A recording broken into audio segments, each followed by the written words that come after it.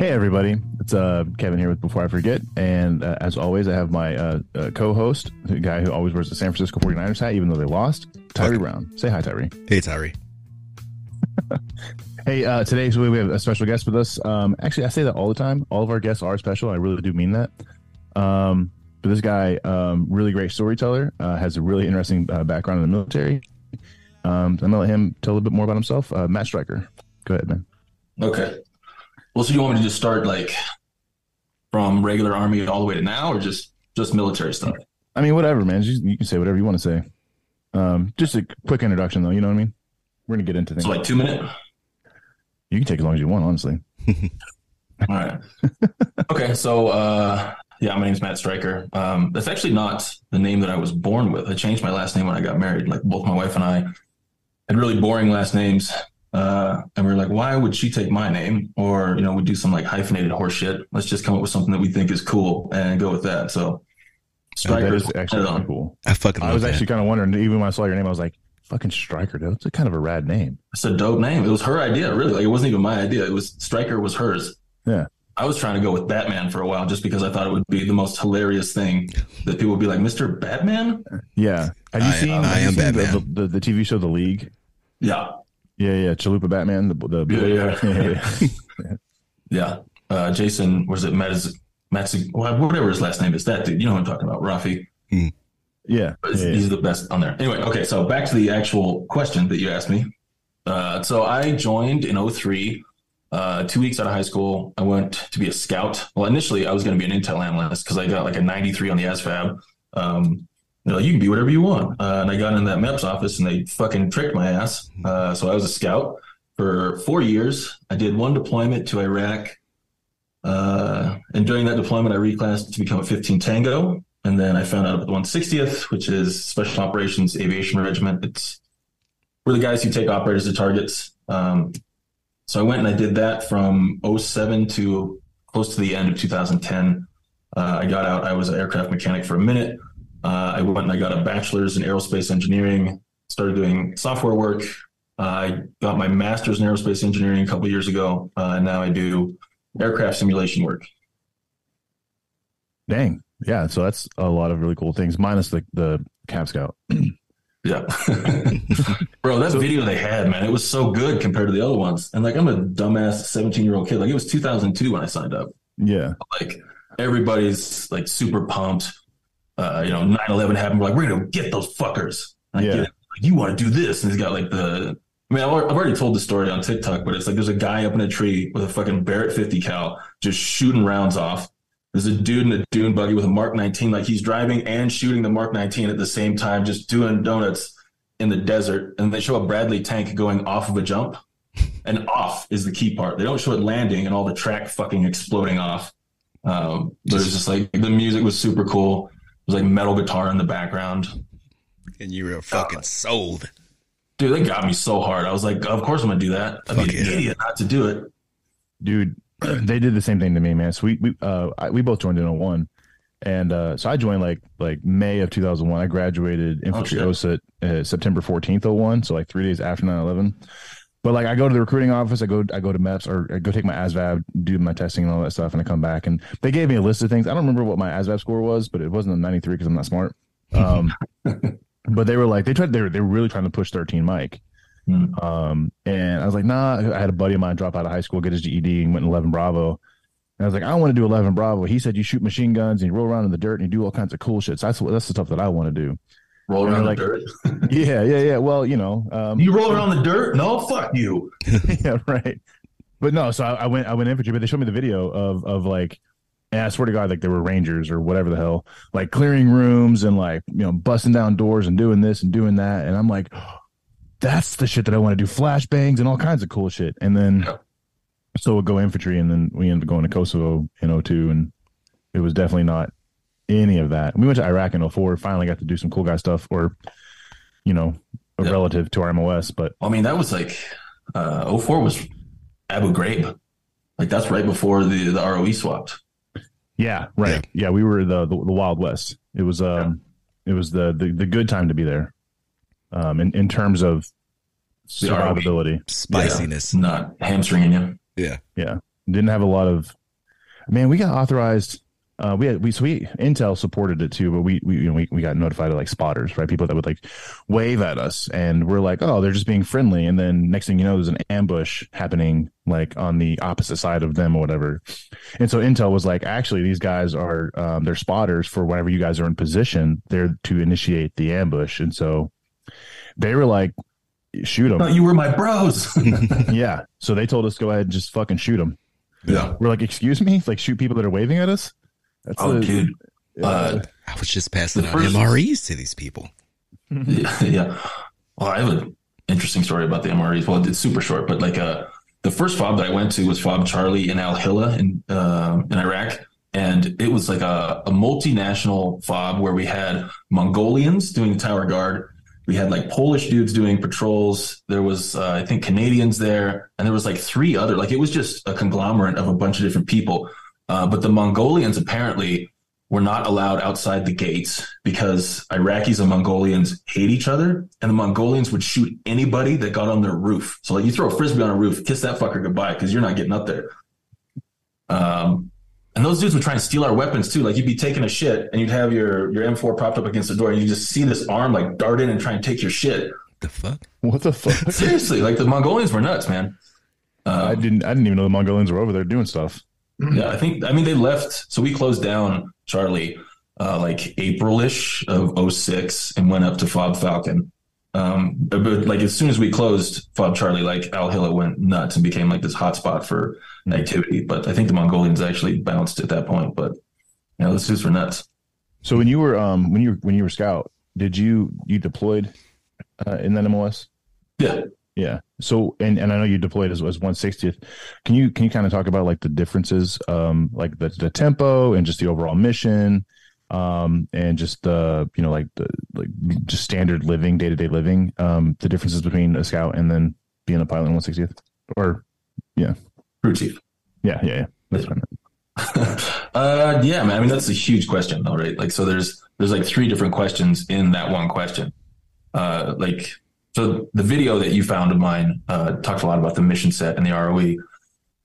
But I mean, like the missions, they were the stupidest fucking missions. Like when we went out to Al Hilla, when we were in FOB Falcon, we would just drive around. We saw like barely no activity out there. So that's why we ended up closing down Charlie and going up to Falcon. But as soon as we went up to Falcon, we go up there and we replace these guys. And I remember being like next to a briefing that my commander was having with the commander of the people we were replacing. And he was pointing at a map and he was like, don't go here. Don't go here. Don't walk through here. Sure as shit, don't fucking drive through here. And don't talk to these people. And my commander's like, pussy. So we did all of that shit. We immediately lost 4 Bradleys. We lost every single Humvee that we had. And then we got new Humvees and we lost half of those. So it was just like we kept going out to this place called Arab Jabor and just getting our shit pushed in because like all the grass and stuff in the Tigris River Valley are like right next to the Tigris River. It's like fucking Vietnam, dude. You can't see anything. Yeah. So these dudes would just like, we would hear the mortars pop off and it's just like a little boom and you'd be like, fuck. And like if it hit close, you'd displace. If it hit far away, you'd be like, okay, chill for a sec. If you hear it again, like you try and figure out where it's coming from. Like initially we were trying to like displace and like flank the enemy and do all the fucking cool army shit. But eventually we just started shooting in a fucking 360. And those dudes would chill out after that. Just like just people shooting like 204s off, just like just in any direction that you thought it was coming from. And especially if that happened when, so we'd lose a truck. So we're driving on canal roads. These dudes would put an IED in. They'd cook a truck like in the middle of the convoy. So like one half is on one side, the other half's on the other side. And we'd have to get the guys out to come recover us. And the guys that came out to recover us were the most trigger happy people that I ever worked with in my life. And as soon as they started firing, it was like trying to stop an orgasm. Like these guys would they'd keep going. Like it would end eventually, but it had to go its course. Mm-hmm. Yeah. And nobody was covering their sectors of fire. Like somebody would start shooting off to the east and everybody would turn their shit off to the east and just start blasting away. But yeah, so that's the missions were just like unorganized chaos in the general area of Arab Jabor where all these people really didn't want us there. And everything that we did was absolutely fucking useless. Yeah. And the ROE was Oh, sorry. No, it reminded me, like when we first got over there in '04, that was kind of the guidance that was given out to at least the headquarters element. We were mechanized. We had Brads, and our headquarters, they were in Up Armoreds, and our first contact ever. And Tyree, I think you were with First Squad, right? So you were walking during this. Yeah. I was RTO, so I was in the Humvee. But like we had a platoon of Abrams with us, and tank ran over a landmine or an IED or something. Blew track, blew off a couple of roll wheels. And so the initial boom, right? The headquarters element is up there with the tanks, and they were apparently told, fire in a 360, just shoot it in indiscriminately in all directions. Yeah, we didn't make that shit up, dude. Like, it just we were doing it. Yeah, we were my element. So I was in a Humvee, and then Tyree was on the ground, or First Squad was on the ground, about 100 meters behind where this gun truck was firing. So he was like shooting at us. So we had tracer fire. We're like, holy fuck, we're getting shot at. Holy fuck, it's tracers. Do the bad guys have tracers? We started doing the math. What the fuck? Yeah, so like our first contact, my first time to get shot at was friendly fire. So that's pretty fun. Yeah. Well, at least you didn't get hit. Yeah. Right, yeah. You were saying like everything was real fucked up out there. How was the morale for you guys? You guys have to keep going on these missions. You keep losing these vehicles. Dog shit. It's absolute dog shit. Like, being in the Army, like, you just embrace the suck, right? So everything's gonna suck, and if it sucks more, you're like, well, I don't know what the fuck I expected. Yeah. So like it was nice when you would go out on a patrol and you wouldn't get shot at or blown up. So you'd be like, all right, today was a pretty good day. I'm gonna go back and play my PS2 in my fucking makeshift barracks room and watch some bootleg movies. Yeah. But yeah, like you just have to keep going. Like you can't quit, obviously. So there's no other option but to push through. And I think that's the strength of the military, is that it teaches you that you have to push through. Like you're able to overcome shit that's just absolutely awful. Yeah. Man, and I'll tell you, the level of resiliency from then to now in our troops. And I mean, maybe deployed is a little different, but resiliency, like there's a need for MRT, the Master Resiliency Trainer. That came out a couple of years ago, where they have this person go to the school and they teach you about how to become more resilient. But it's kind of like, go to SEER school. That shit'll teach you. Did you go to SEER? Yeah. Oh, that's cool, man. I tried to do the online course. Oh, yeah? On JKO. That was too hard. They just played fucking Yoko Ono at you? It was too hard, man. I couldn't handle it. Full blast. I get it. Cold chairs, No, so then now life, as a crew chief in the 160th on deployments. Yeah. Like, how was the comparison? Well, I mean, it's so much better. Like, it's so much better, but it's also so much worse as far as like just the volume of shit you have to do in special operations, because you are literally training or you're deployed. And that's the only two things that you're doing. You get like, I think I went on leave once the entire time that I was at the 160th. And that was actually to get engaged. And then I was like, fuck, I need to get out of this. But basically, we had a set of hours that we would be awake. And sometimes it would be day, sometimes it would be night. Like, we're the night stalkers, but sometimes we swapped cycles and went into days. So you'd wake up, you'd go do a daily on the aircraft, which is just like a general inspection. If there was any sort of maintenance that you had to do, you'd do that. But the whole time you're waiting on a set of messages that are either like, get to the briefing room or get to the flight line. And it's usually like, get to the briefing room, we think a thing is about to pop, and then get to the flight line and we're wheels up in 10 minutes out to the target. And then like when you're out there, it's just like pistol whipping a blind kid, dude. Like, we had so much more firepower than any of these guys. Pistol whipping. That I was going to say, it must have been like fucking shooting turkeys in a barrel out there. Dude, it's the best. It's literally the best when you like, I know you guys went over all those rules and I'm like, wank. Yeah. I'm over dying, like pistol whipping a blind kid. Like, fuck. But those dudes are out there doing fucked up shit. Like, you got them like dead to rights all day. Like, yeah. I mean, most of the time, the guys out in Afghanistan had fucking brass balls though. Like, they marched happily into their death, which was Yeah. Pretty impressive compared to like the guys in Iraq. Like the guys in Iraq were real squirrely. Dudes in Afghanistan just like. So I'll tell a story that I haven't told yet. I got a message that says my internet connection is unstable. Hopefully it doesn't go sideways. Yeah, your video's being a little wonky, but there it is. There it goes back. Yeah. Okay. Yeah. So we were out on a mission where the operators were hitting like a house or something. And what we do is we, you either drop guys off a certain distance away or you drop them like right on the target. But we were at the target. We were doing circles, like lazy circles. And that's usually what you do unless you're engaging a target, because if you do tight circles, you're pulling G's and it fucking sucks. So you're there waiting for something to happen. And as we're doing it, this is during the day, I look off and I see this guy like walking back. It was like a shed looking thing, like a place where you would put a tractor. He was walking back to get his tractor. And I thought like, oh, he's going out to his field to do some shit. And this dude's just real calm about it. Going back to his tractor, he pulls off a tarp. He hops on the tractor and he starts driving it towards us. And then I look at the thing, and there's a fucking anti-aircraft gun on the tractor. And it's just a guy with this massive gun slowly rolling towards the target that we're at. Like, I'm just going to go over here and, help out. Like the fucking balls on this guy. So like we went over and just like, wait, took care of him. But it was so fucking amazing because it's like it wasn't at night. He wasn't being surreptitious in any way, shape, or form. He just like fucking Conor McGregor strolling over to his goddamn anti-aircraft gun, thinking he was gonna come take us out. Wait until they see this shit. I know, it's so nuts. I mean, and that's like one of several stories of that deployment where guys just amazingly stupid and ballsy. I mean, I've always kind of thought that about the Iraqis that we were fighting, or whoever there was intel that said they were Syrian or Saudi, but whatever. Those dudes, I mean, so you were mechanized infantry, right? Like the what the Bradley is equipped with. Yeah.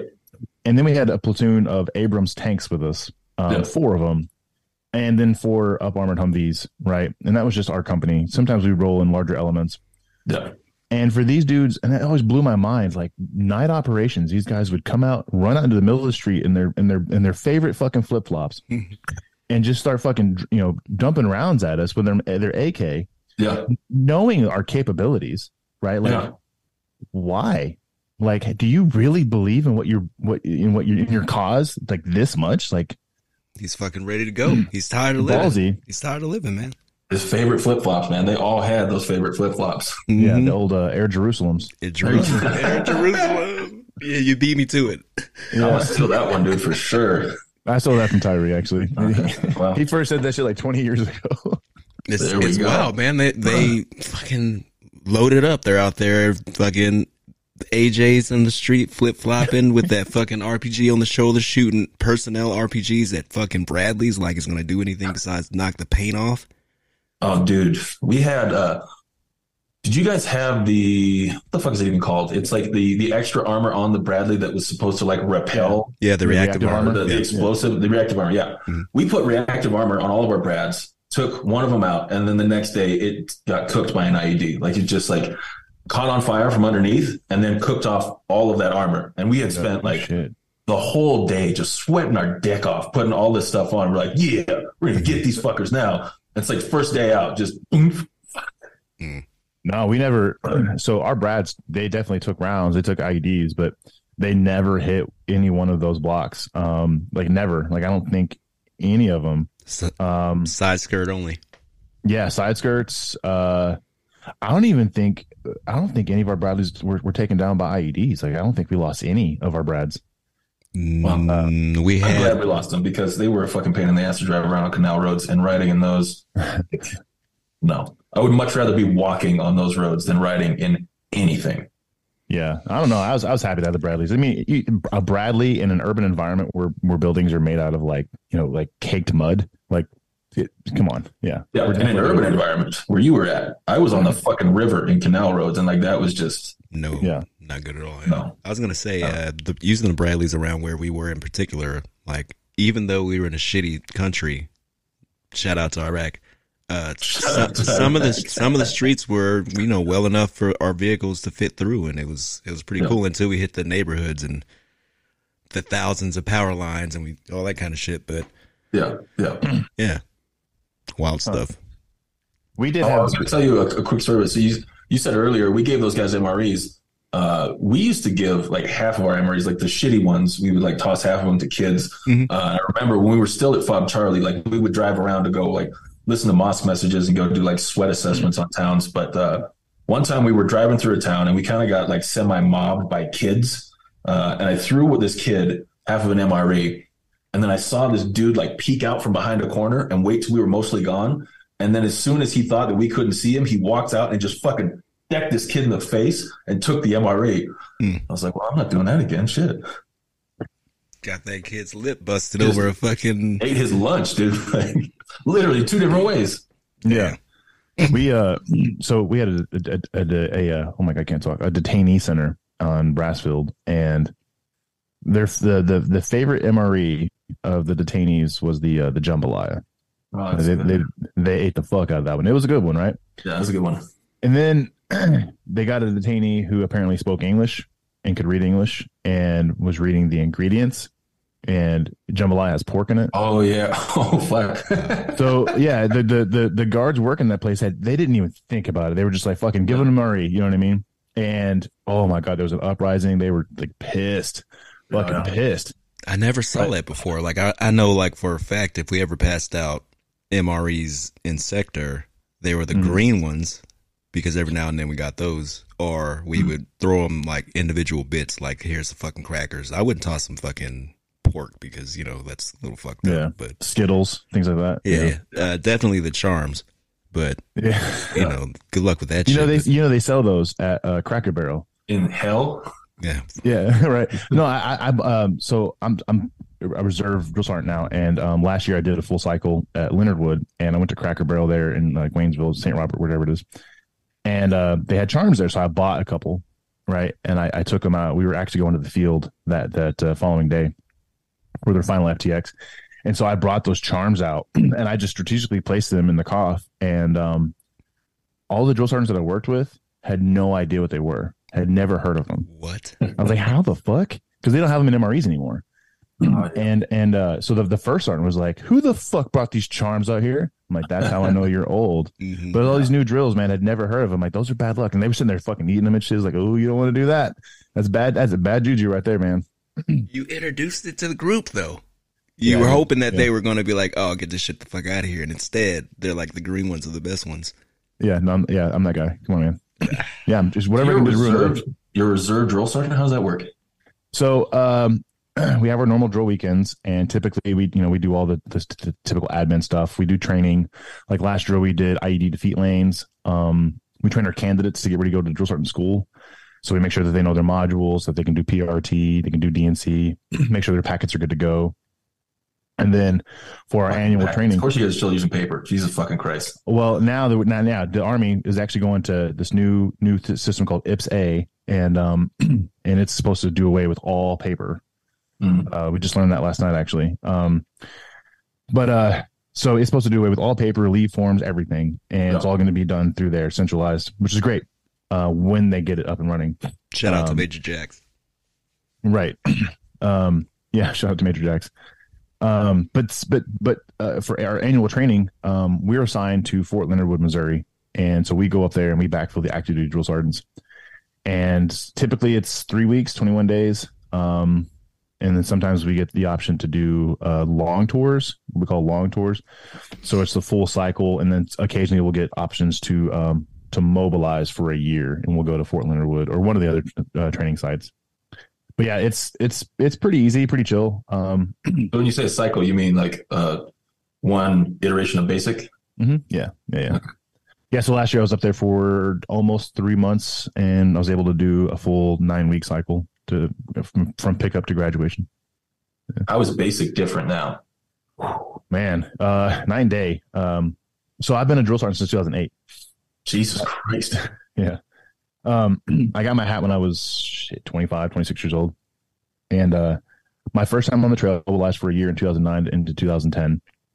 So I went to basic in 01 for infantry OSUT. I was back in basic training as a drill sergeant in 2009. And then my last cycle was 2022. So it's a long range of the changes. And, you know how it was when we went through, you went to Knox, right? Yeah. and you were combat arms, and so you probably got fucking hammered daily, right? Yeah. And if I'm not mistaken, that's all I remember out of it. Right? Yeah, and you were OSIT too, right? Yeah. Yeah. So you're just getting hammered constantly, like smoked left and right. You're not sleeping. You're given like fucking 13 seconds to eat all of your fucking food. Yeah. Yeah. Doing KP, it just, miserable. In 2009, I went down to Fort Sill for a year, and the Army had implemented, your trainees will get 7 hours of sleep. You will not. Yeah, 7. The 7. fuck? Wow. 7 consecutive uninterrupted hours. Motherfucker. What? Mm-hmm. Who's pulling fire guard? I was just about to ask that. Yeah, and so that's the one. So fire guard is still a thing, right? So that's the one thing. Like you have to get up and do fire guard. But like I remember when I was in basic training, we had to do fire guard and suicide watch. Yeah. Right. So you're sleeping for an hour, you get up to do fire guard. You go to sleep for an hour and a half. You get up and do fucking suicide watch. You go to sleep for an hour. You get up for PT. Yeah. You know what I mean? Like you were lucky if you got one shift of fire guard in my basic. Like that was a good night if you got one. Usually you got 2. Yeah. Right. So back in that was in 09 when they started implementing all that stuff. They said no more smoke sessions. You're not allowed to smoke them. You can correctively train them, right? And so like there has to be an infraction. You can't just like arbitrarily drop them for shits and giggles, right? Well, there has to be an infraction. What's the sorry to keep interrupting you. It's interesting. So what's the threshold for infraction? Anything. And so that sounds like there's no change whatsoever.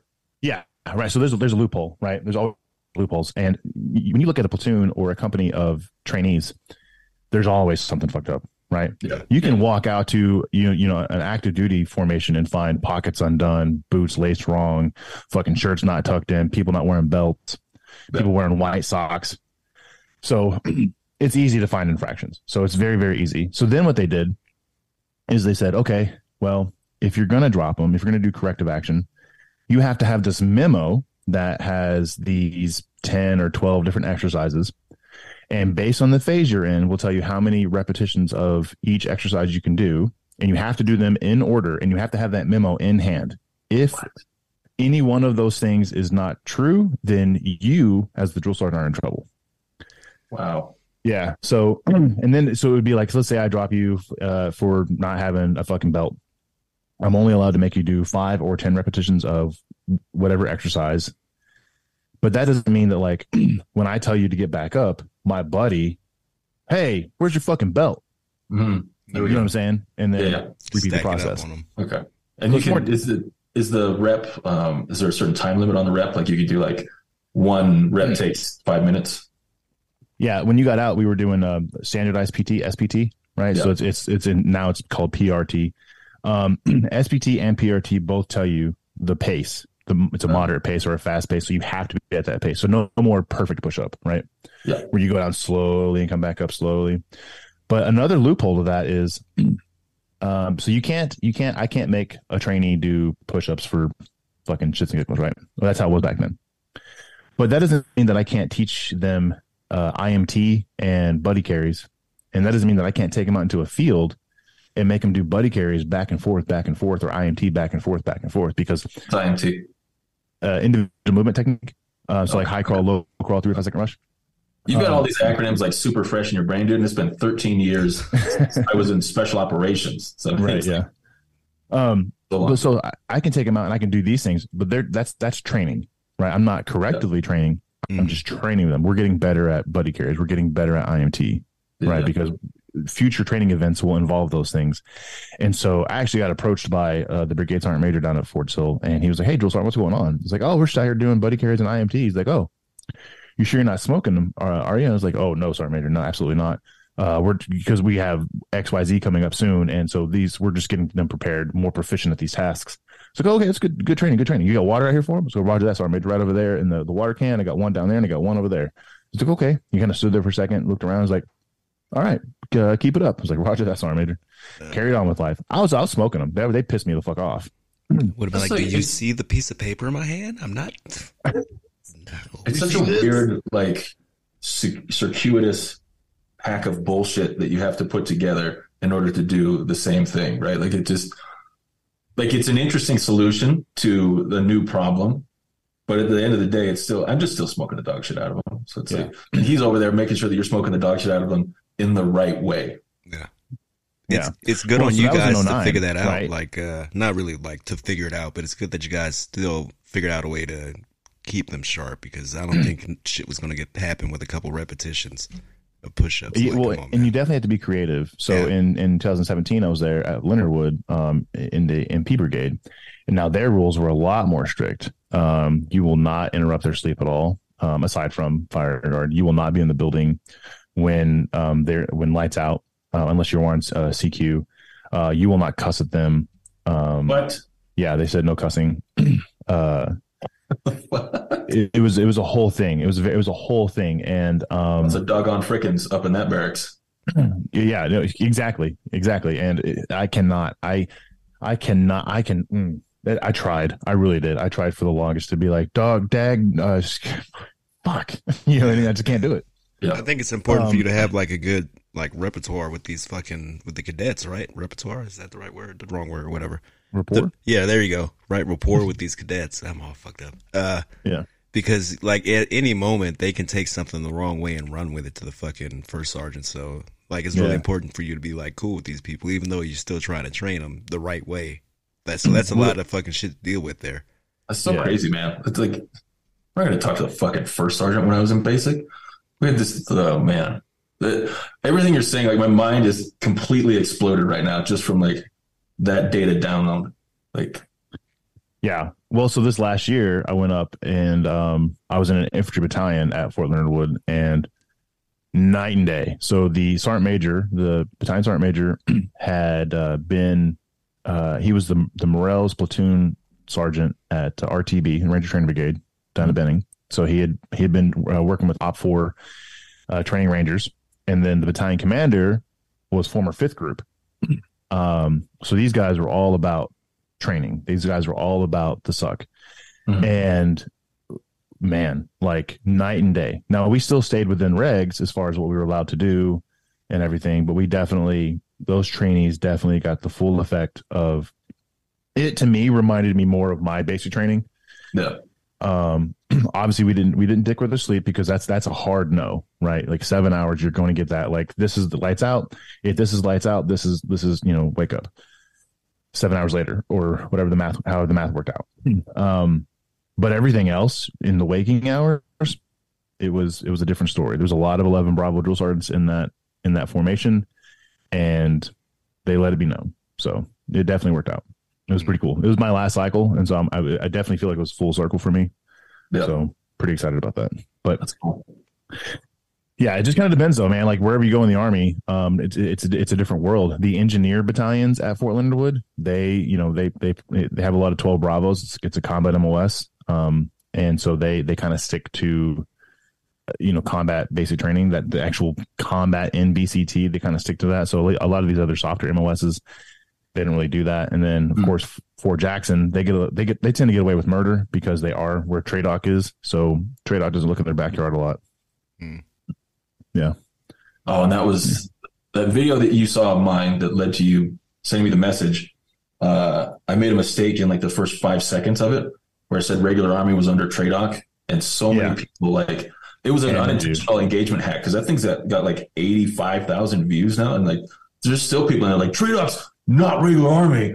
No. It's so fucking funny. Like, just and I didn't even like the whole thing that I was trying to do that was like separate regular Army and special ops to be like, they're different command structures, but the people just take like that one colonel. Like, you're a fucking idiot.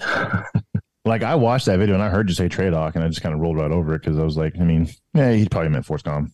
And then, and then like 50 other people say Forcecom, and then like I put a comment in there like, I got it, guys. I even made a video where I was like, you were right, it's Forcecom and not TRADOC. Even though at the beginning I trolled a little bit, but it's critics, so funny when to completely pivot to an entirely different subject.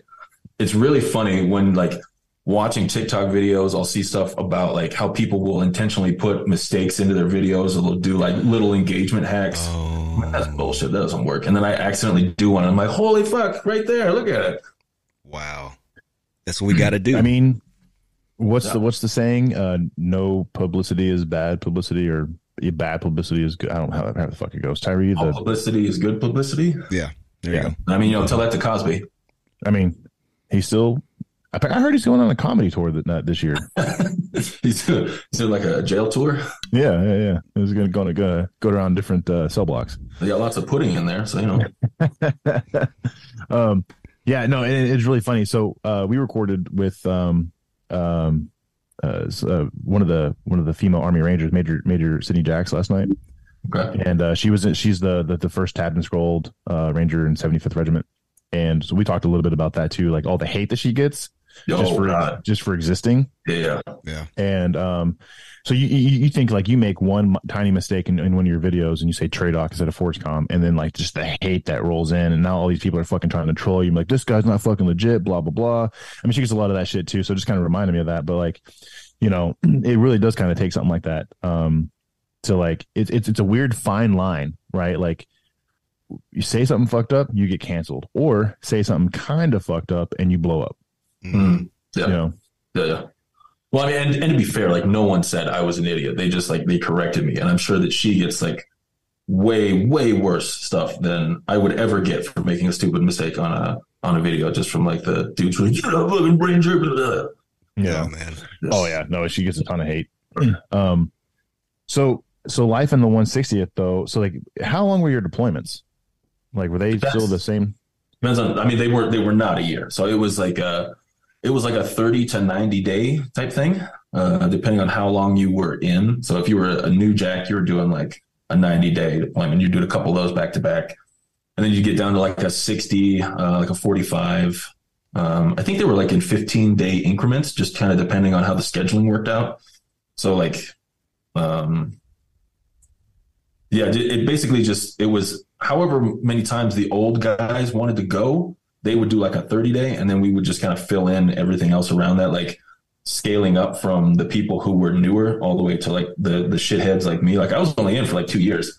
But 2 years was enough for me to get the fuck out, because I did 3 deployments, and then like the rest of the time I was training. Yeah, I'd imagine that the tempo is like insane. I mean, you hear about like special operations when they go over, 98 deployments or 5 months or however the fuck long it is, but like, oh, that's not a deployment, it's super short. When you hear about like the Ranger regiments going over for a short bit and like, oh my God, that's not a deployment, you're only there for 3 months. Yeah, but they're like constantly out doing something. The 160th, you guys are constantly out doing those things. I mean, it was usually like a mission a night, sometimes 2, like 1 to 2 was normal, but I mean, there was days where we did 4, 3, like, I mean, and every single one is just like balls to the wall. Like it could go south real easy. Like we're in Afghanistan. My bird got shot 4 times in a month. Dang. So, I mean, like it can get sketchy out there real quick. Yeah. What was it? When I was coming back from R&R, I think, or when we went to R&R, I know that they flew us out of Iraq in a C-130 and then did the combat takeoff and the combat landing. That was wild. Yeah. What were you a crew chief on? I was a crew chief on MH-60s. So it's Blackhawks. Yeah. Nice. Yeah. That's gotta be fun though, man. Dude, it's a visceral memory of the first time taking off from the thing called a compass rose, painted on most like flight lines or runways where it shows like degrees and whatever. And I can remember like taking off from that, the feeling of taking off and then seeing like the compass rose go away, like the very first time it happened, and just being like, fuck. Was that your first time in a helicopter though? Like, I mean, it wasn't the first time in a helicopter, it was the first time taking off. So I mean, like when you go through like the flight training, like as far as like in a helicopter at all, yes. Like I hadn't been in like one in like civilian life or anything like that.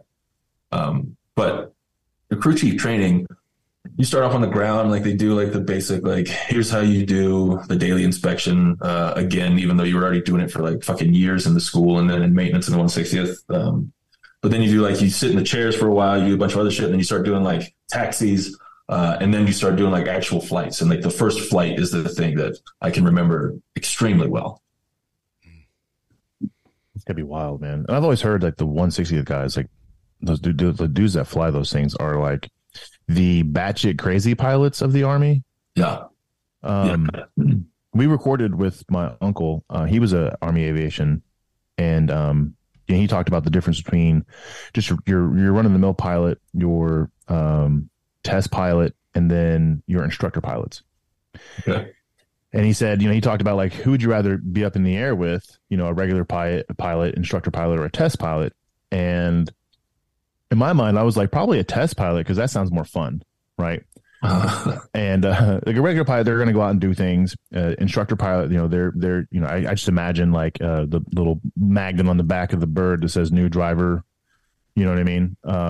Proceed with caution, or whatever the shit it says. And then the test pilot, and that's what he did in the latter part of his career. Is like, in my understanding of the test pilot was like, hey, this bird had issues. We got to take it up, make sure it's all operational. On the ground, it's operational. It checks all the boxes, but we need it in the air to see if it continues to check all the boxes. And so then you take it up, and you never know under those pressures or those stresses, like, is that bird going to continue to check all the boxes while you're in the air? And then to me, that just seemed more fun.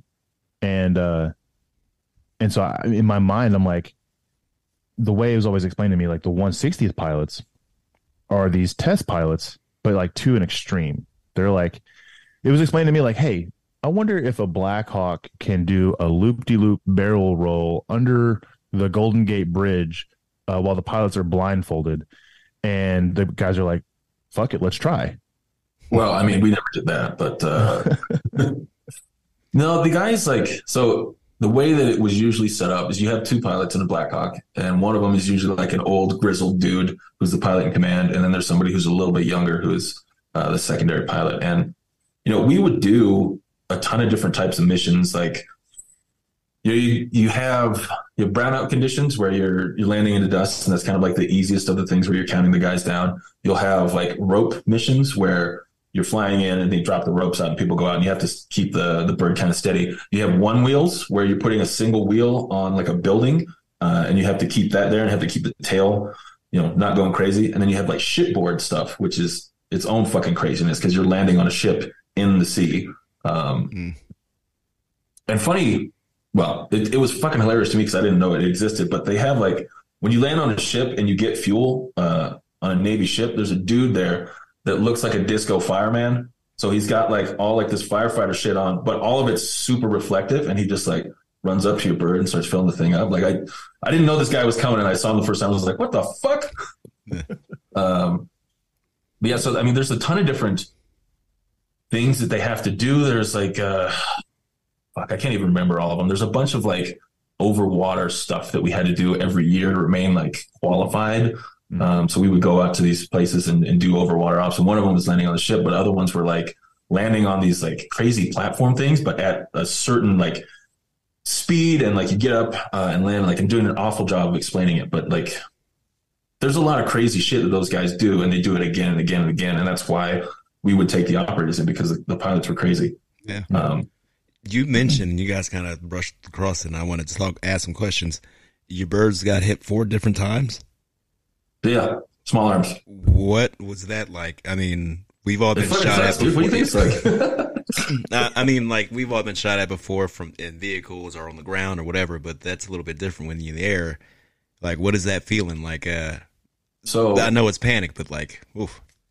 I'll tell you 3 times that I remember, and then one of them that we kind of found when we landed in the staging area. So one time we were up high because we were supporting somebody that was doing a mission that was a ways away, because sometimes we drop guys in a ways off because they want to do it quiet. Mm-hmm.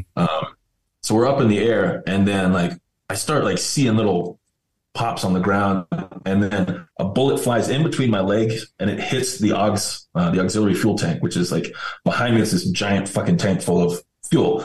And that was really scary because we were super high up, and I'm like, we're getting fucking shot. So that we displaced pretty quick. Most of the time you want to be low and fast. You want to be doing a nap of the earth so nobody can hit you. Yeah. So that's one time that happened.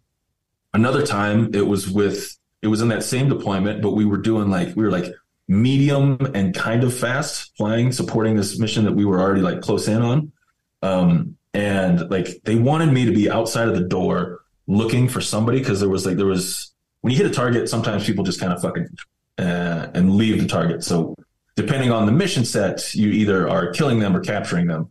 And if you're not killing them immediately, you kind of have to track them. So like they wanted me to be outside the door tracking this guy. So I open up the door, and then just like kind of immediately, it's just like pink, pink, pink, pink, pink all around me in the door. And I'm like, fuck that.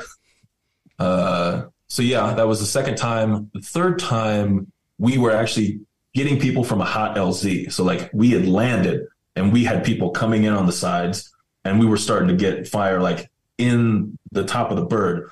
We're like, we need to get the fuck out of here. But that one, we couldn't really even see anybody. We had to sit there because we were already like committed to getting the guys. So we weren't going to like take off and then come back in again. And then the fourth time, we actually took a round through one of the drive shafts for the engine, but we didn't even see it until we landed at the staging area. And usually like, you get out and you look around the bird to make sure that everything's good. And we're like, what the fuck is this? And it was just like dead center through the drive shaft. Wow. What does the drive shaft do? What do you think it does? It drives shafts. There you go. Okay, Okay, so you got you're fucking you got a turbine shaft engine driving. that is imparting energy to a drive shaft that then twists the rotor, right? Mm. So the drive shaft drives the rotor. You got two different engines, one on each side, but it was like one of the sides, it just had a fucking bullet hole straight through the drive shaft. I don't know how you did it, man. That alone, I'm cool with flying. Like, we went on a couple Black Hawk missions in Kosovo where they tried to scare the shit out of us, and they were successful. Yeah. So that made me never want to fuck around with a helicopter. So let alone fucking getting shot up inside of one. I saw Black Hawk Down. Hell no. Yeah, well, I mean, those are the, like, 160th was Black Hawk Down. Yeah, exactly. Serpent. Yeah.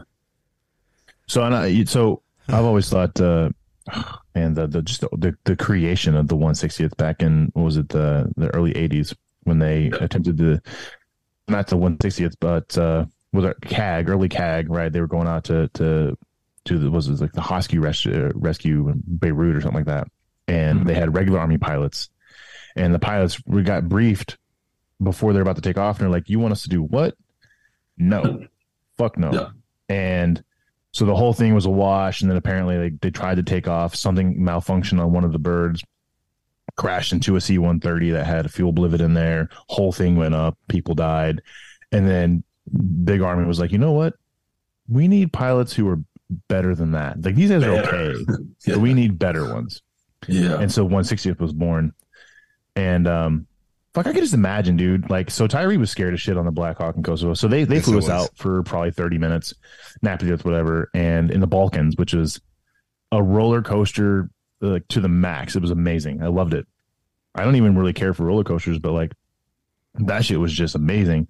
One guy lost his Lucky Charms. The other guy received his Lucky Charms all over his face. So that was good. Doors were open, and we're just like banking and dropping and elevating, and it was just fucking exciting.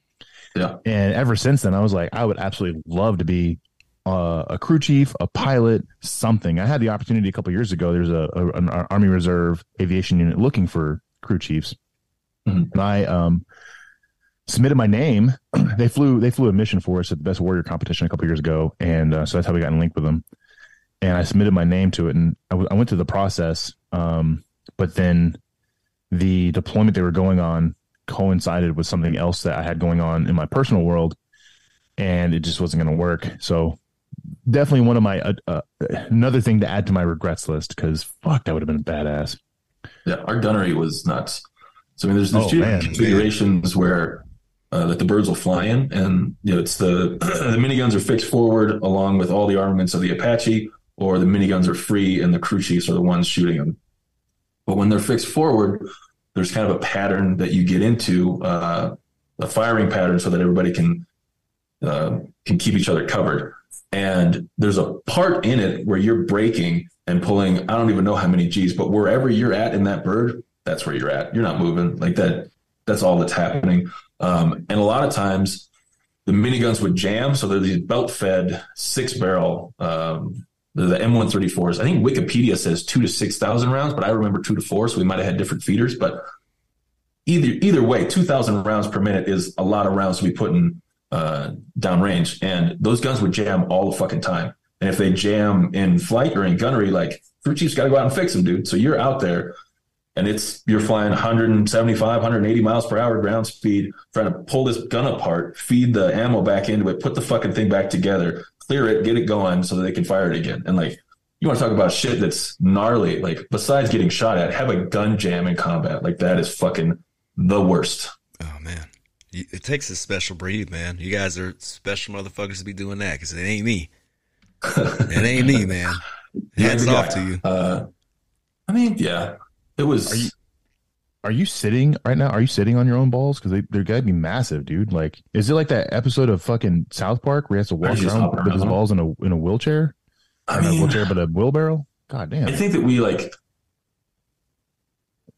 were definitely like, the shit we did was cool and it was hard and it was scary, but we weren't on the ground, and we were like I said before, like, we had so much more armament than anybody that we were going up against. As long as we weren't stupid and flying low or flying high and slow, we're just wrecking shop. We were just absolutely destroying these guys.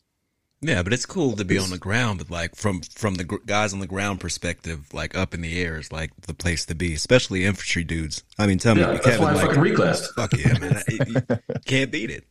I would want to do it. I'm bullshitting around and saying I wouldn't, but like, that's like the dream job for anybody who ever watched any kind of movie that had a helicopter in it, military wise. Firing that gun out of the back of the helicopter, or even just trying to hit shit out of the back of a helicopter, like. We would like throw rocks at landmarks and stuff. And like, it's the dumbest, funnest thing that you'll ever do, because you could be like, if you're 250 feet off the ground, you have to lead it different than if you're like 5,000 feet off the ground. Like, you drop a water bottle out of the back of a helicopter at 5,000 feet and you're just sitting there waiting for like a minute and a half. Just like, oh, I fucking hit. It's just so stupid and cool. So, you know, that, oh my God. Full Metal Jacket. Yeah. The you just lead them more. Yeah. That made me think of that. Like, how do you kill women and children? Easy. You just don't lead them as much. Yeah. Did you watch that the day or the night before you went to basic like everyone else? Say again? Did you watch Full Metal Jacket like everyone else before they went to basic training? The night before I did. You didn't? Kevin, didn't you? I mean, when I got to actually like go in and take the test and everything, I was stoned as fuck, and the recruiter called me, and I was playing Medal of Honor, like the first one. Oh, that was a good one. That was a good one. Yeah. He was like, your buddy, whatever, like down the road signed up to blow shit up. And I was like, fuck, that sounds rad. Nice. Yeah. I didn't see the movie until I was in. I never saw it. I don't remember the first time I saw the movie. No. Yeah, I think a bunch of people we spoke to on the show, like, did you watch? A lot of people did. Yeah, the night before. I know I did. It was funny. No, and I can tell you, like, in the drill sergeant community, there's a lot of people out there that quote that movie, and it irks me. It's cringy as fuck, dude, because how hard is it to be original? Apparently pretty hard for some folks. It's gold. It's gold, man. You can't just leave gold laying there on the ground. You got to pick it up and use it. It's not gold. It's Vietnam era Marine Corps drill instructors. It's pewter, sir. Choke yourself. Yeah. No, man. No, I've always wanted to do the helicopter things. Even now, like when I see them taking off or flying around, I just sit there and stare at them. Like I just lost all ability to move or communicate or think or whatever. I'm just like a Neanderthal staring. Oh, my airplane. I just they're amazing to me. They're so fucking fun, and I would absolutely. We went on a fucking the best warrior competition. We had Chinooks out there. First time being in a Chinook, and they flew with the ramp open, and you see the crew chief sitting in the back, and he's obviously tethered in, and he's just feet dangling off the ramp of this thing. I'm like, that is so fucking cool, man. Like, I want to just sit there with my feet dangling out. Like, I need to change my letters from 11 Bravo to 15 Tango. Give me the fuck over there. Like, this is ridiculous. Let me do that. I don't remember what Chinook is, like 15 something else. Yeah, I don't remember what it is. 15 Chinook. You hadn't flown in a helicopter, a Chinook before that? I thought we had one in Iraq at one point. No, I never did. Oh, when we flew out of Samara, we took a Chinook. Yeah, I forgot about that. I thought that shit was fucking nuts too. It was fucking. They scooted out of there real quick. That was fun. Good times. Yeah, I guess I did do that, but anyway, this was broad daylight, and I guess it was more fun because I could see what was going on. I remember it. Yeah, I guess. Yeah, it is funner to fly during the day. I enjoyed that more than the night stuff. I mean, because you got the heavy ass fucking nods on, and you can't really see shit anyway. So it's like it's not as cool, but so you decided to get out, and because you're like the tempo is not for my personal liking. So you were in for a total of what, 7 years, 8 years, 7.5 ish. Yeah. And you know how they say in the Army, like if you make it to 10, you might as well do another 10. Yeah. And I've always kind of disagreed with that. Even though that's pretty much why I'm still in. I mean, May will be 22 years, and I'm trying to retire this year. But I've kind of always disagreed with that, just because, like, I mean, sure, if you're active duty, maybe, right, 10 more years, you get that pension, blah, blah, blah. You're 38 to 40 years old, etc. But, you know, if you're not happy, if your quality of life is not where you want it to be, you don't get to do all the things that you want to do as a person. I mean, you have to fully, especially in special operations, right? Like, you have to devote your entire life to it. Yeah. Well, I mean, yeah, because like if I look at where I'm at now, like I have 2 degrees and a decade of experience in software engineering versus like I could have an even more fucked up body and get out and be maybe a mechanic somewhere. Yeah, exactly. You got to do what's right for you.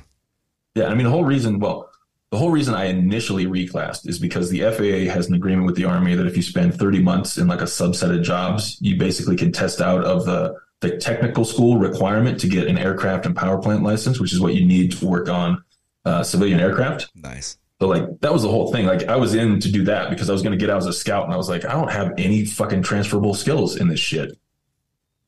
So like that was the goal. And then I went into the 160th and I was like, this is pretty fucking cool. And then I was like, okay, this is enough. I'm out. Yeah.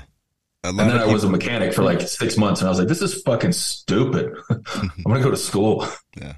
Kevin hit on something like after the 10 years, like I did 17 and I got out because it was just, I was LAPD at the same time too.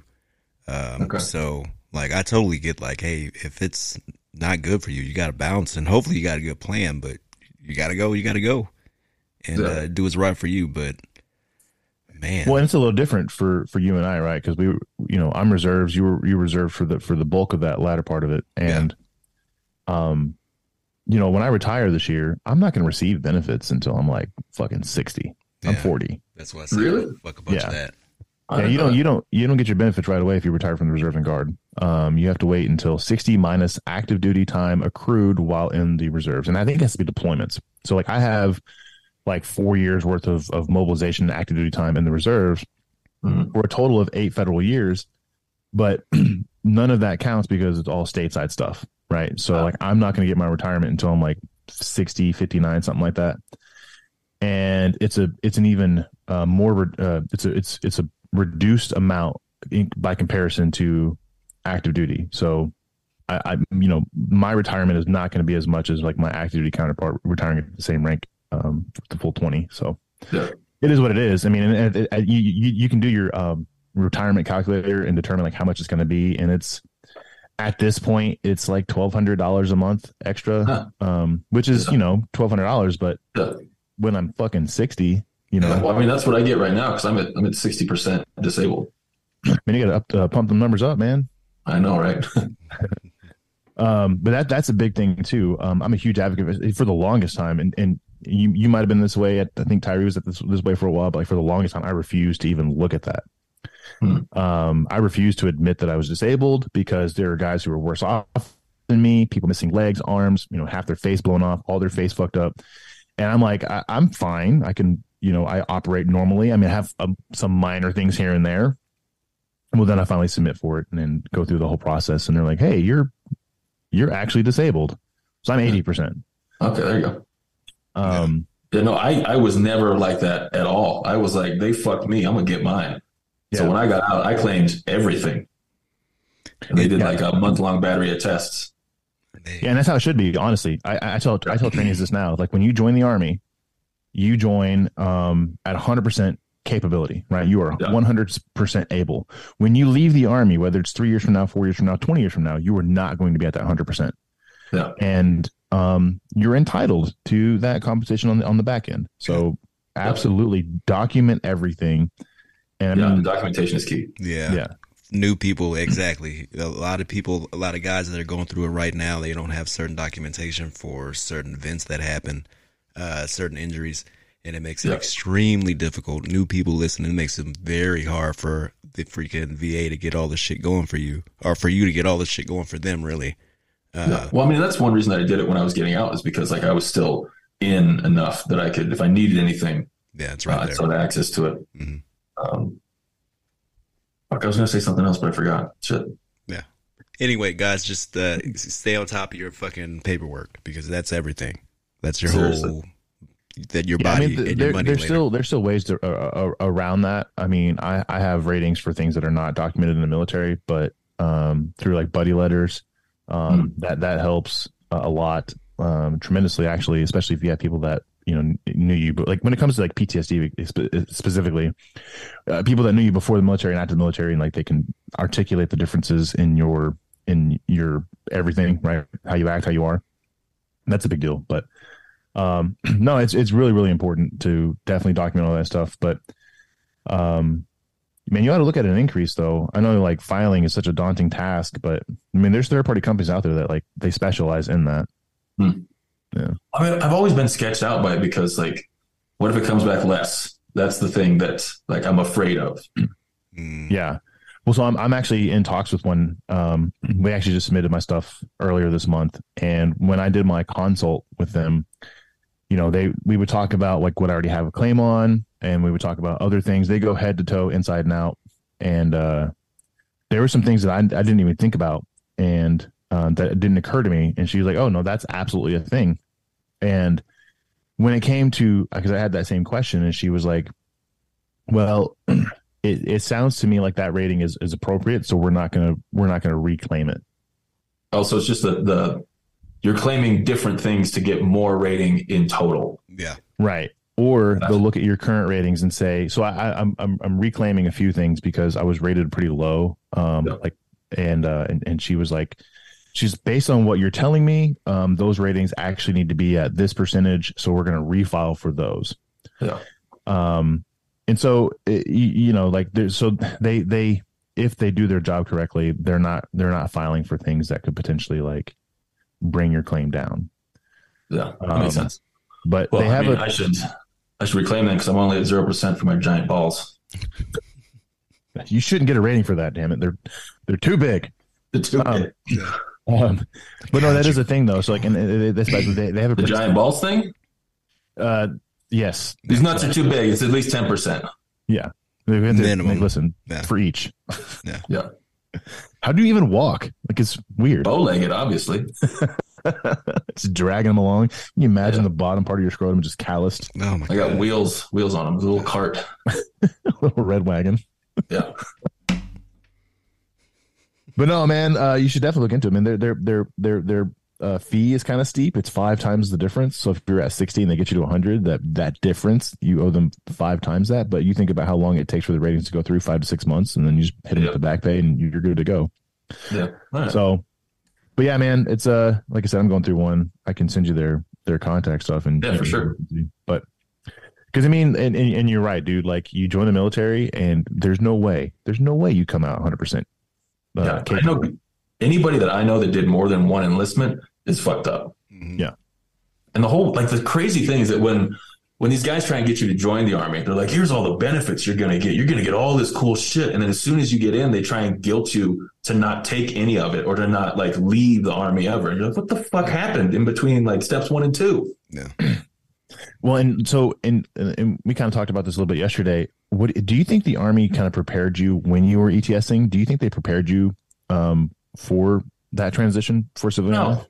No. They're like 2 dumbass people who were like, you should get a resume builder. Like, cool, fucking thanks, dude. Yeah. I had to do all the shit. Like, I had to go, like, my whole thing was get my AMP license. So I had to go and I had to take this class. I had to go and do all the shit to like actually get all of that done. Like, nobody in the Army helped me with any of that. I had to take leave to do that shit. Yeah. So like, they don't. They have idiots who run workshops that teach you useless shit.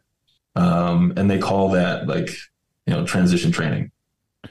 Yeah. And it's always, I've noticed, it's people currently in the military teaching you about this transition. Well, you've never done it. Yeah, but I know you're supposed to wear a suit everywhere. Right. Yeah. No, it's wild. So I mean, we left active duty in 2005, and man, we had just got back from Iraq. 3 months later, ETS, because stop loss and stop movement was up, and we finally were allowed to leave.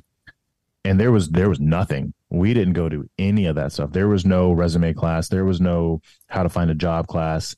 There was none of that shit. When we got back from Iraq, our fucking whatever they called it, reintegration.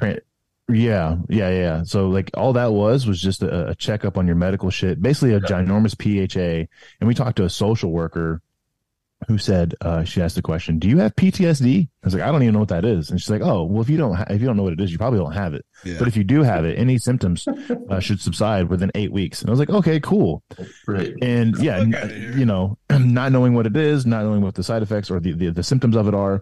Just sign this paper and you can be on your way. Yeah, exactly. And so when we cleared, you know, there was no questions of that. Like, well, obviously we you know, you had to clear medical, and they go down there. It's like, do you want a physical? Sure. Okay. You look fine. Okay, cool. And then you go, and then you're home. Yeah. And then next thing you know, all of this shit just fucking rolls downhill. And it's like, what the fuck is happening to me right now? And you have no idea, and there's no support. And this is the early beginnings of GWAT. So nobody knows, there's nobody to talk to. Yeah. And now you got to find a fucking job. Yeah. You know? Yeah. I don't know how. Yeah. I mean, I was lucky that, you know, when I got out, there was guys who I was friends with that got out like 6 months, a couple months before I did. So I got to see like the whole process they were going through. One of my buddies, Steve, like his back was so fucked up. Like he would be like laying on the ground when we were doing gunnery after like loading in missiles and ammo and stuff, just like in just the worst pain, getting like steroid shots every other day. So he went through a lot of that stuff where he was getting like looked at and getting the ratings and stuff. So I knew what he did, and I knew what I should do. So I mean, like, I had like a sleep study done. I had like they had like a checklist. Do you have any of this? I'm like, yeah, I got fucking mumps. I got all of it. Yeah. Fucking keywords, sleep study, all that kind of stuff. Yeah. Get it done. Yeah, that's a big one. That one's super weird, man. It's super weird. All hooked up, trying to sleep. You're all hooked up, and you know somebody's like outside looking at you. Yeah, it's creepy. Like, how do you know they're not sneaking in there sniffing your butt while you're asleep? I hope they are. I hope they get. I mean, are they recording things? Like, I have gas when I go to sleep, so like I'm holding in farts trying to sleep, and it doesn't fucking work. Just let it loose, man. Just be. I mean, I did eventually. Yeah. And I've never actually done a sleep study. I don't want to, because of all of those things. Plus, like, you got all those like, the things all over your head. Yeah. Well, I mean, you wear like a cap that has a bunch of shit on it, and then you have like some that are on your body. I mean, it wasn't super bad. I mean, I would still like, if people getting out think that they have sleep apnea, they should definitely do a fucking sleep study, because like CPAP machines and all that shit aren't cheap. Might save your life too. Yeah. Have you ever gotten what do they call that? A heart stress test? Have you ever gotten one of those done? No. So they give you an injection, and all of a sudden your heart will just race like crazy. Like, that doesn't sound cool. At its maximum amount. Yeah, it's fucking freaky, and then it goes back down, and they just measure your ability for your heart to like regain its composure. I have high blood pressure, so that's the kind of shit I have to do. And I mean, I have high blood pressure too. I take like a super small amount of lisinopril. Okay. Like the lowest dose you can get. Mm-hmm. But yeah, like I don't want to do that, because it's like, what if you're in the situation where your heart doesn't regain composure? Like, oh, fuck, this guy failed. Exactly. Whoops. Yeah. That's I'm like, I can run. I can go run. I can go, jump over a wall and then come check me out and watch me chill out, and I'll be good. Like, no, we have to do it this way. I'm like, all right, well, all right, VA. They give you the speed. Yeah, exactly. Fucking take this line and get going.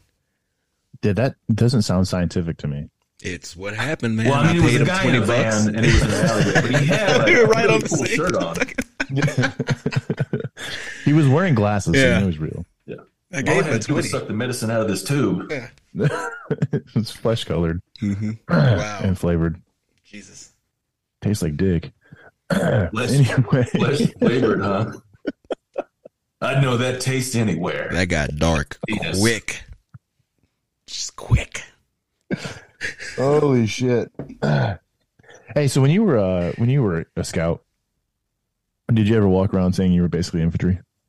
I said it before, as Yeah. far as like the mission set that we had in Iraq, like we weren't doing scout shit. Yeah. Mhm. I mean, I didn't say like we're fucking infantry, we're going on blah blah blah. Like I didn't do it as like a point of valor. I did it as look at this bullshit we have to do. We're basically Yeah. fucking infantry. Yeah. So we were in Kosovo and we took a scout out on a mission, and like he's a Humvee with us, and he's sitting there going on and on and on about how like the scouts are better than infantry. We're just a bunch of like fucking nerds and this and that and other, and we're like, shut the fuck up. But like all these years later, I'm in the reserves, I'm working with other MOSs, and I'm hearing the stories that they had when they go down range, and I'm like, damn.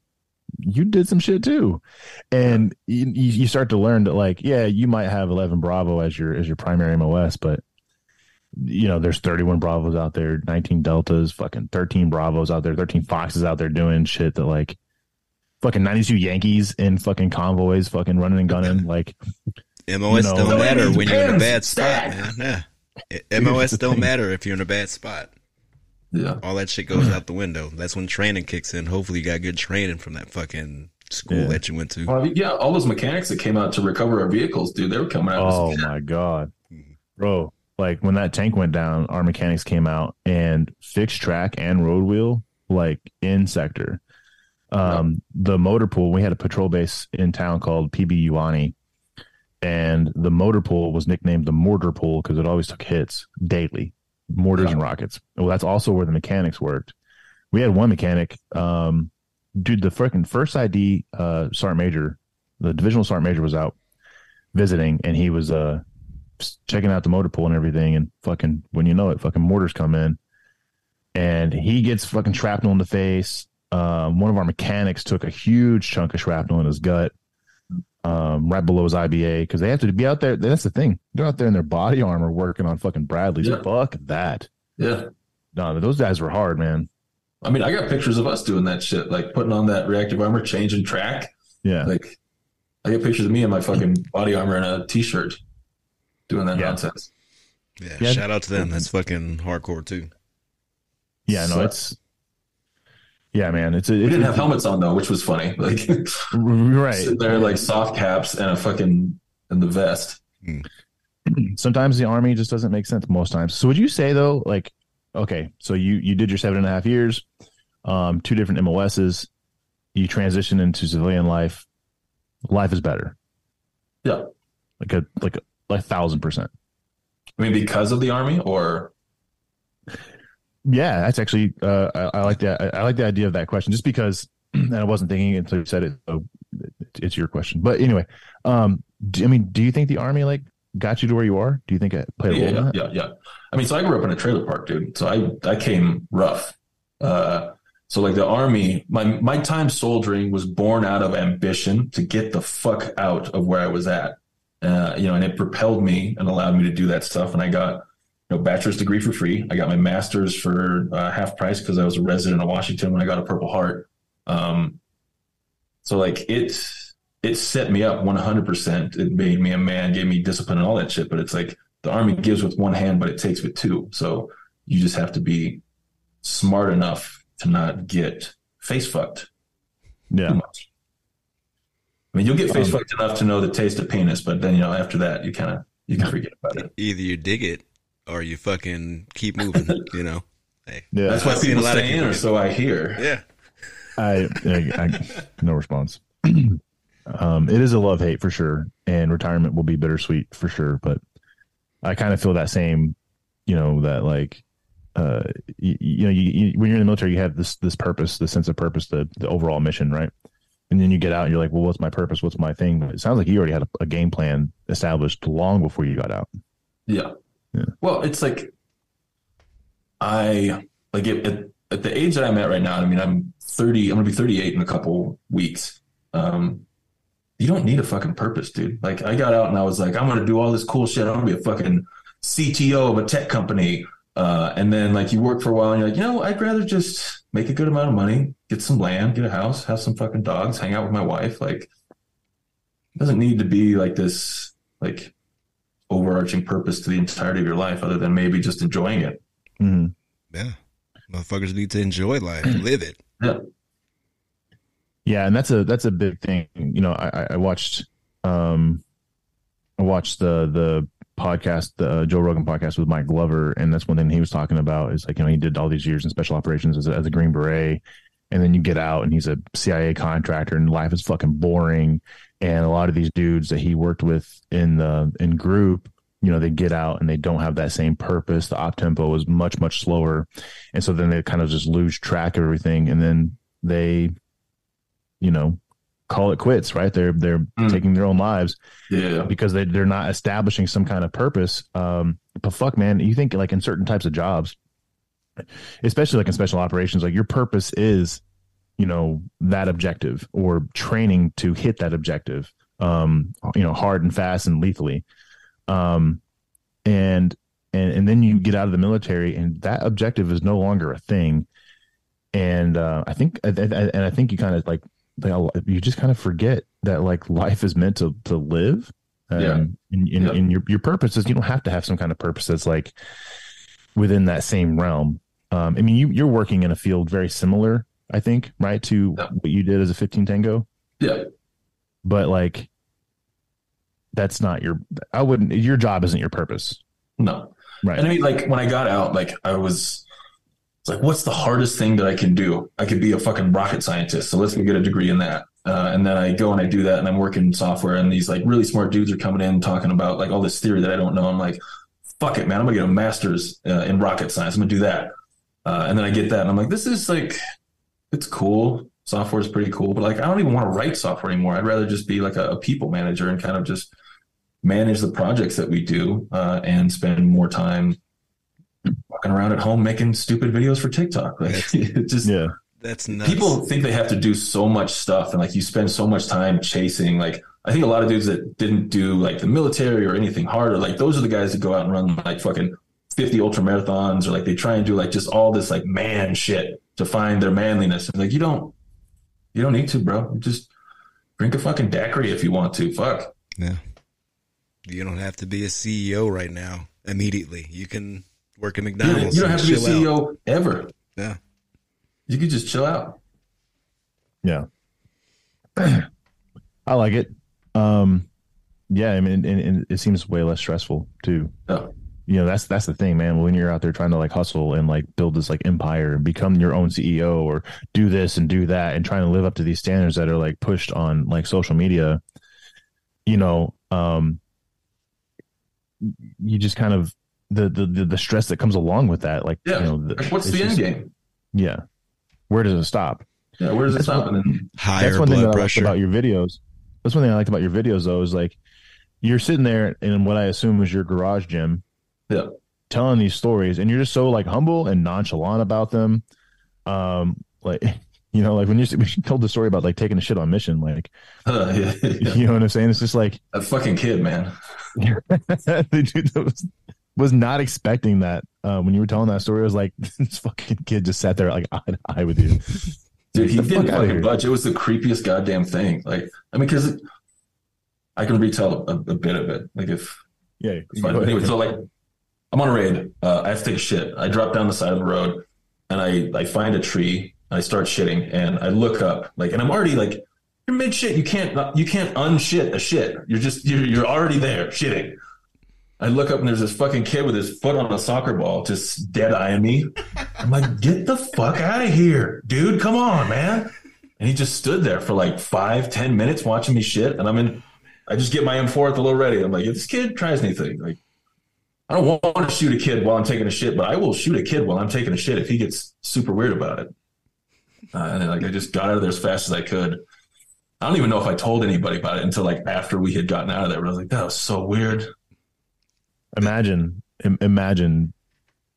like you being the only guy with a confirmed kill while taking a shit. Or also imagine being that kid and some dude with a gun drops in your backyard and starts shitting.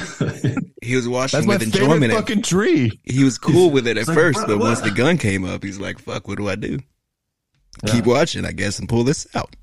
It's so fucking weird. Like, it's just so weird on both sides. Like, and a lot of stuff that happens. A lot of like just weird cultural stuff that happened in Iraq. Like I was not even, you don't even expect it. I mean, even like the cultural stuff in the army, like that's what I think the strength of the army is, that it's like this cultural like equalizer where a lot of dudes that get born or raised rough in like different areas are like all brought together. Like all my buddies when I was a scout, like I grew up in a town where there's like one black guy and he played basketball. So that's what I fucking knew. And then I get to my unit and it's like a million different black dudes from a million different places, like dudes from Chicago, dudes from Mississippi, and they're all like completely fucking different, or dudes from like Mexico, or just all over the place. And you're like, these guys are the same exact thing that I am. And it teaches you a lot about humanity.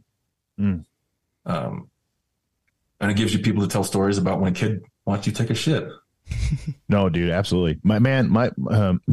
So when I first met Tyree, or like early on, right, Brandon, he was new to the unit. I've been there for 6 months. And I was talking to some of the other dudes in the platoon about System of a Down playing in fucking Paris. Yeah. We were stationed in Germany, right? And we're like, dude, fucking System playing in Paris. And he's walking by, Tyree is, and he's like, did you say System of a Down? I'm like, just kind of like in disbelief that this black guy from Inglewood knows System of a Down. I'm like, hey, what do you know about System of a Down? He's like, shut the fuck up. I don't listen to like NWA every day. You do what I mean? Like I'm not blasting Jay-Z only. You know what I mean? And it just like, because I'm from small town Arkansas, and you know, same thing. We had black guys in school, and they played sports, and they listened to gangster rap and in the 90s, and that's what I knew. And so when I first found out that Tyree was from Inglewood, I'm like, from the songs? That's a place. It's real. Did you know Snoop? Did you know Dre? You know, and did you go to the cookouts? Like this fucking guy. Did you have a lowrider? Like, yes, I had all that for sure. Yeah. They're my homies. Yeah. No, I was completely floored. Put on that Conway Twitty. I said, now put on that Conway Twitty. I could tell when we were talking, man, like the fucking a little bit of smoke puffed out of your ears. Like, what? I'm like, man, no, man, this fucking good music. And if you don't like good music, there's something wrong with you. So there you go. Yeah. Well, I mean, my buddy Sean, when I was at Fort Hood, one of my best friends he played like tight end at Maryland. At least that's what he told us. I never double checked that shit. But like, I thought that I knew rap music, but he introduced me like old ass Tupac, like a bunch of old like soul music. And I was like, this is fucking sick. It is just, it's the greatest thing about the Army is that culturally you get exposed to so much shit that you wouldn't get exposed to if you hadn't joined. Like fucking mariachi music and dudes cooking tacos on hot plates in their barracks room. Like, yeah. Yeah, man. It's the shit. Yeah, man. So that's why I say like it's definitely a love-hate because of that. Like I am definitely a better person because of the military. But there are definitely things about the military that I just don't wish on other people. So, you know, it's the good with the bad kind of thing. But yeah, dude, Tyree, what do you think? I think it's time to close this one out, man. This was an awesome show, and oh shit, it has been. Yeah, it's been going on. That's kind of flown by. It always does, man. I want to thank you so much for coming on. Thanks for having me, guys. Oh yeah, Matt Stryker. That's right. That is a badass name, man. Fucking jealous. It's sick. It would have been even cooler if it was Batman. That would come on, Batman. Yeah. Well, we were actually Batman. We were like Thrash was kind of the leader for a while, but then my wife had like her own like design company, and she was like, Thrash Design doesn't sound exactly like a great design company, but like Striking Design would be good. So we settled on that. All right. I worked with Lieutenant Thrash. He was a drill sergeant Thrash at one point, so that's kind of rad. But anyway. Before we let you go, you have anything to anybody give a shout out to? Any last messages or anything? Not really. I mean, you know, if you like the stories, like I said, I got like 35 in the backlog. I put it out like one or two a week. What is your social? What's your socials? So everything is Matt Boo Do Lift though. So it's MATTBU_DO_LIFT_THO. Because initially I was going to do fitness stuff, and then I just started telling these stupid fucking stories. I like actually I enjoy both aspects of that because I mean you do have some on there, but like yeah, like we're gonna obviously tag all your stuff in there anyway on all of our posts and everything in the description, so it'll be easy for people to find you. But dude, great fucking hearing some of these stories from you in real time. Fuck yeah, man. I hope your account grows, man. Because like I said, you're a great storyteller, and you have some pretty funny fucking stories. Thanks, man. Yeah. Oh yeah. So I'll close this out and turn everyone down. Thank you for listening to Before I Forget. Please like, listen, share, subscribe, watch, share with your friends, subscribe. Thank you, Mr. Matt Striker, for coming on. Badass stories, man. Some awesome shit. Like, now I wish I had fucking tried to figure out how to fly stuff and not be such a pussy. Thank you for listening to Before I Forget. Y'all have a good one.